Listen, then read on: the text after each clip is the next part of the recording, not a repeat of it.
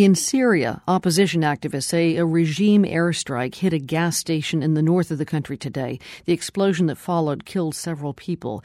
Fierce fighting continues between the regime of President Bashar al Assad and rebel fighters in the country. Human rights groups estimate that more than 23,000 Syrians have died in this conflict. Borzou Daragahi has been reporting from northern Syria. He is the Middle East correspondent for the Financial Times. Borzou, you've been to a region of Syria where you witnessed something interesting, the embryonic stage of a new government, or at least new local governments. Describe what you saw.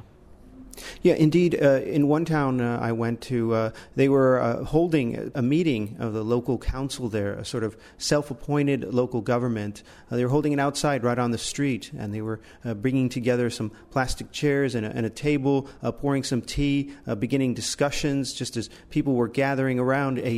One of Bashar al Assad's Russian fighter jets started flying above, and word came that one of those jets had hit a nearby town, causing a dozen injuries, and so people just scampered away. And this it was sort of emblematic of what's going on there. This attempt at democracy and transparency was quickly scuttled as people ran away and hid in shelters. So what's the larger picture here? Does it look as if there are local leaders, perhaps already those who are council leaders, who are trying to coalesce and form some kind of government? And if so, based on what model?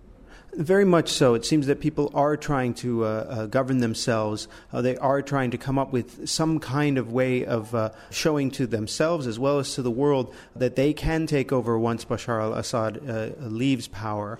But they are hampered. There's a number of difficulties. One of them is that there's a lot of divisions. This is a problem that has bedeviled the Syrian opposition since the beginning of this conflict.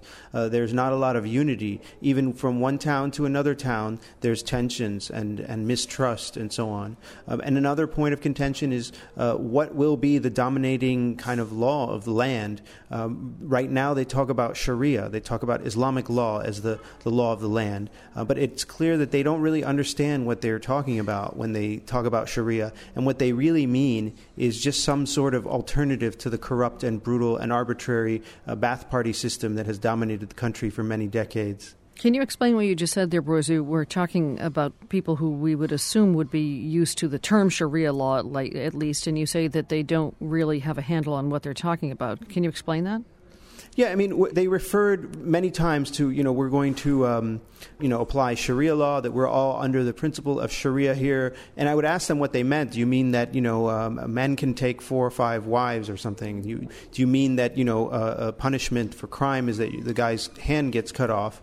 And they were like, no, that's not what we mean at all. All we mean is that Sharia means justice. Sharia means fairness and transparency. So it was clear that they were not very well versed in Islamic scriptures, so to speak. They were just using Sharia as a catch-all to contrast with the previous regime. Do you know if similar attempts at local lawmaking or governing are happening in other places? It seems that every single part of Syria that's under rebel control has some sort of local administrative structure in place to varying degrees of authority over the area, as well as to the armed fighters that are at the forefront of the battle against Bashar al-Assad. And it also seems that even in areas, and this is I know from talking to Syrian activists, in areas that are under the control of the regime, there are these shadow structures, secret committees of people meeting to plan for the day when Bashar al-Assad will leave their area. Thank you. Borzou Daragahi, Middle East correspondent for the Financial Times. He is now in Cairo after having just left Syria. Thanks a lot, Borzou. It's my pleasure.